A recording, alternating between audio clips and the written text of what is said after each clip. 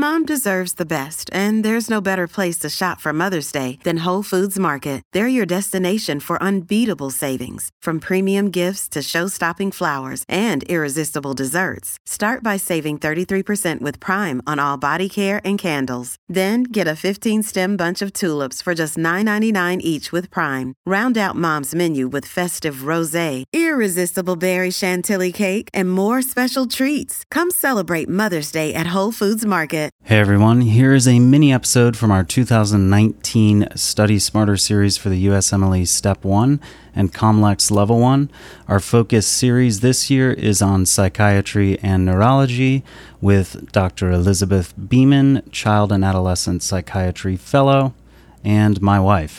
Stick around to the end to hear the announcements and learn about the other things that we have going on to help you study on the go, and to learn how you can get your board exam paid for, thanks to physicianloans.com. Welcome back, Boards Insiders. I'm your host, Elizabeth Beeman, and I'm here today to help you get ready for the USMLE Step 1 or COMLEX Level 1, specifically going to be focusing today on psychiatry questions.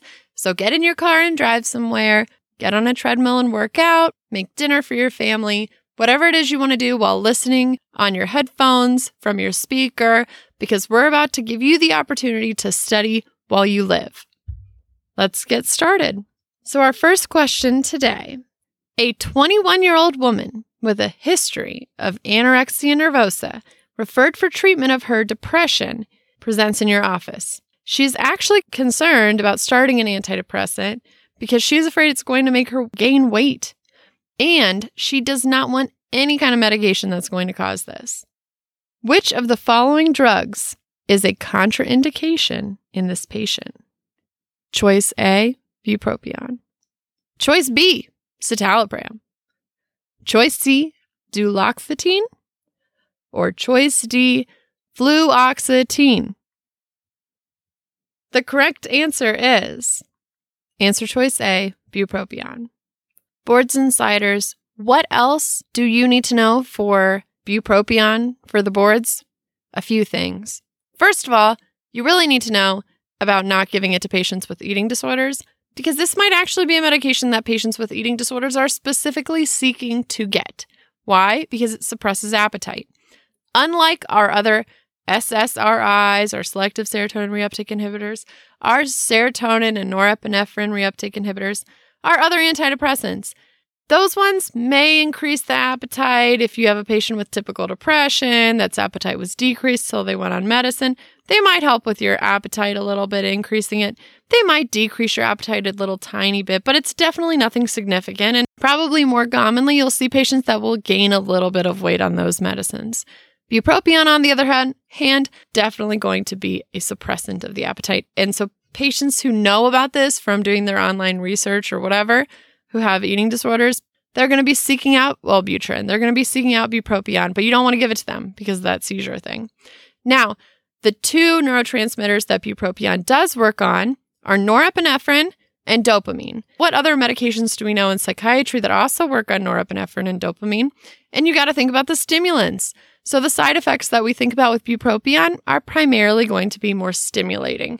In some patients, this might mean that it worsens their anxiety. In some patients, it might mean they have a little bit more difficult time falling asleep at night. Some patients even say it kind of worsens irritability. We can actually use that noradrenergic, dopaminergic activity of bupropion to help patients with their smoking cessation. So, the things that we want to be thinking about when we're prescribing bupropion: is this patient going to be at an increased risk for seizures, in which case we don't want to start it? Is this patient going to benefit from something that will help them quit smoking cigarettes, help them kick their nicotine addiction? In that case, we do want to start it. Oh, the other benefit of bupropion: no sexual side effects, which is the most common side effect of all of our antidepressants. Bupropion? It doesn't do that. So use bupropion if you want to get it on. Next question. A recently incarcerated man is brought to the ED by a prison guard due to the onset of seizure-like activity. He was imprisoned 3 days prior to this, and the prison staff said that he had been agitated ever since he got into the prison. Upon arrival, he had been complaining of tachycardia and profuse sweating, but these symptoms were kind of disregarded as malingering. He had also been vomiting. However, approximately 1 hour ago, prison staff saw him have a tonic-clonic-like episode in the middle of his cell. He had a complete loss of consciousness. Upon examination, now in the ER, the patient is very anxious. He says he can see snakes crawling on the walls of his room. Which of the following medications should be given immediately? Is it answer choice A, chlordiazepoxide? Answer choice B, flumazenil? Answer choice C, methadone? Or answer choice D, thiamine?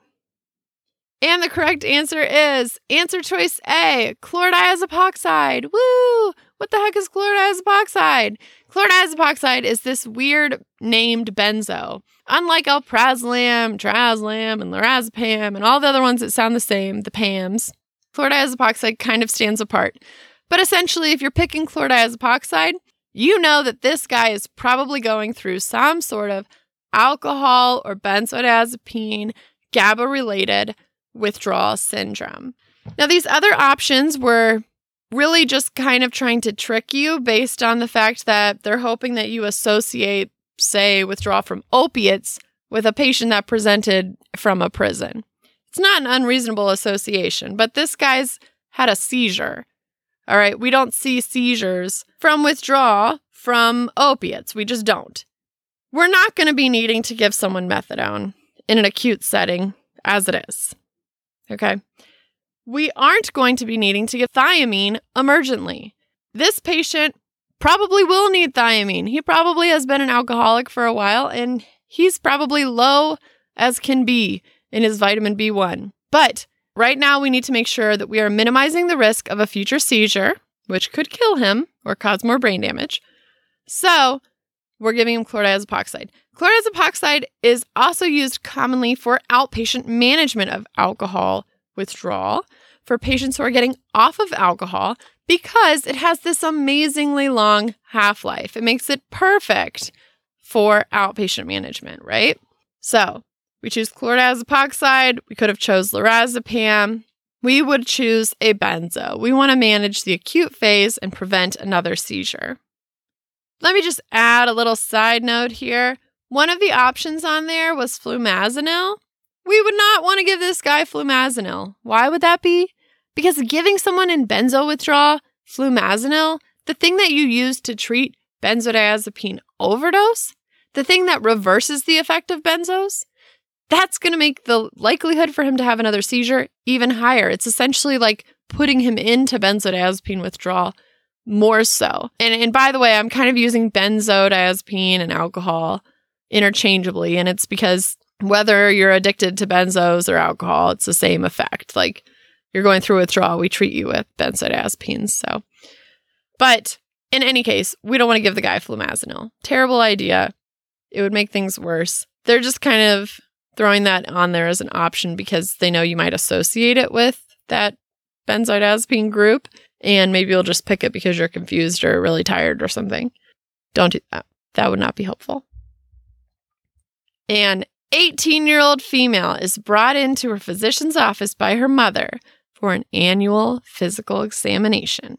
Her mom says that she has caught her daughter making small little cuts on her arms a few months ago. Physical examination is remarkable for a few small, very superficial cuts on her forearms bilaterally. When you question her about this, the patient states that she has a turbulent relationship with her boyfriend. This causes her a ton of stress. Throughout the course of the conversation, the patient fondly recalls him as the best boyfriend imaginable, but later on, she appears very angry with him and says that he is evil.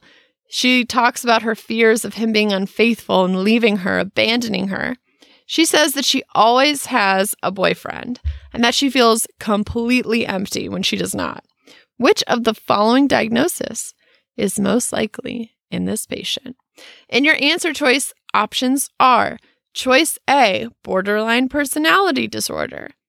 Choice B, dependent personality disorder. Choice C, histrionic personality disorder. Or choice D, major depressive disorder. And the correct answer is borderline personality disorder. Answer choice A.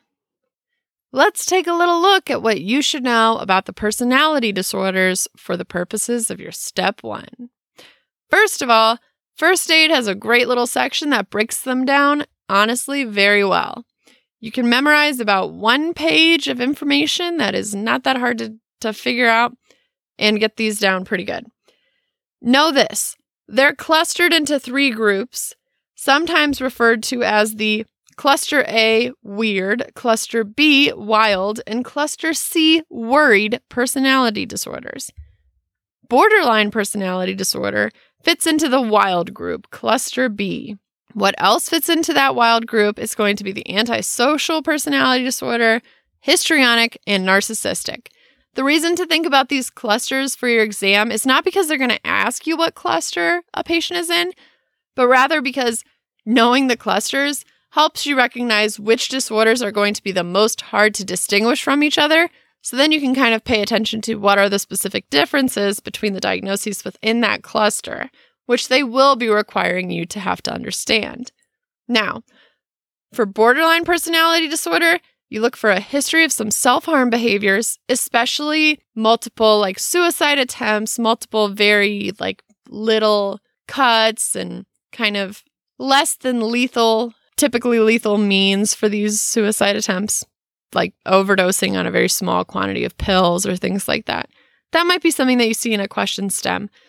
You see a lot of unstable interpersonal relationships, especially with a significant other, and you may or may not hear the description of someone who feels that they kind of have put their entire sense of self into that other person and having that relationship. That description is going to be classic for a borderline personality disordered patient on the exam. The other thing that will always be a hallmark of borderline personality disorder on tests is if they do anything to try to suggest that the defense mechanism the patient is using is splitting. You will hear about this for sure when you get on your psychiatry clerkship, but splitting essentially means the patient has an inability to see the gray areas of people. So they will go from idealizing someone to completely devaluating them. They may love their psychiatrist more than any psychiatrist in the entire world and think they're the smartest and best looking and most effective and whatever, their best friend. They will go from that thinking to their psychiatrist ran 10 minutes late for an appointment. That psychiatrist is the worst psychiatrist in the world. They are always terrible. They're always late. They don't care about me. They've abandoned me, rejected me, blah, blah, blah, blah, blah. That person sucks. It is these extreme patterns of thinking about other people that is really the hallmark feature of borderline. Differentiating borderline from perhaps histrionic personality disordered patients almost always have a description of, well, they might have this interpersonal relationship problems and kind of unstable relationships. They will make a point in the question stem to demonstrate that histrionic person is very concerned about their physical appearance and often will do things with their physical appearance and the way they interact to get more attention. So these are people who might tell very colorful stories, wear very colorful clothing, and maybe even a little provocative clothing. If it goes beyond just somewhat provocative clothing to the point that the person is wearing extremely inappropriate clothing, like a leopard print bikini in November to an appointment, then we would think more about a true presentation of mania in the context of bipolar. But for, a more mild form, patients just wearing provocative clothing, think about histrionic personality disorder. Probably the one that you would have to differentiate the most likely from borderline. So to sum up, borderline, think about the small cuts, the multiple suicide attempts. Histrionic, think about provocative clothing, wanting attention to their self and their appearance, and you should be good. That's it for this week. We are going to be posting a couple more microbiology reviews this week. Remember, our All Audio QBank iOS beta app is out now, so go download it on the App Store. get a subscription, and learn on the go during your dedicated prep time or as you prepare for shelf exams. Step 1 is powered by Exam Circle, who provides us our questions for these mini episodes and as well as Lecturio. Step 2 is powered by Online MedEd, so it's like getting audio versions of online MedEd questions optimized for listening. Besides our audio QBank, we just launched a new podcast called Physiology by Physio, especially for preclinical students and most especially for those locked into dedicated prep time for their USMLE Step 1 study. So go subscribe to that. We'll be adding new episodes very soon. Listen to the trailer and you can find out how to get a 25% discount on a premium Physio subscription. And then finally, click the link in the show notes or go to bit.ly, that's bit.ly/paymyusmle. Learn about the contest we have going on, whose grand prize will be to pay for your USMLE or COMLEX exam registration fee. Beamin' out.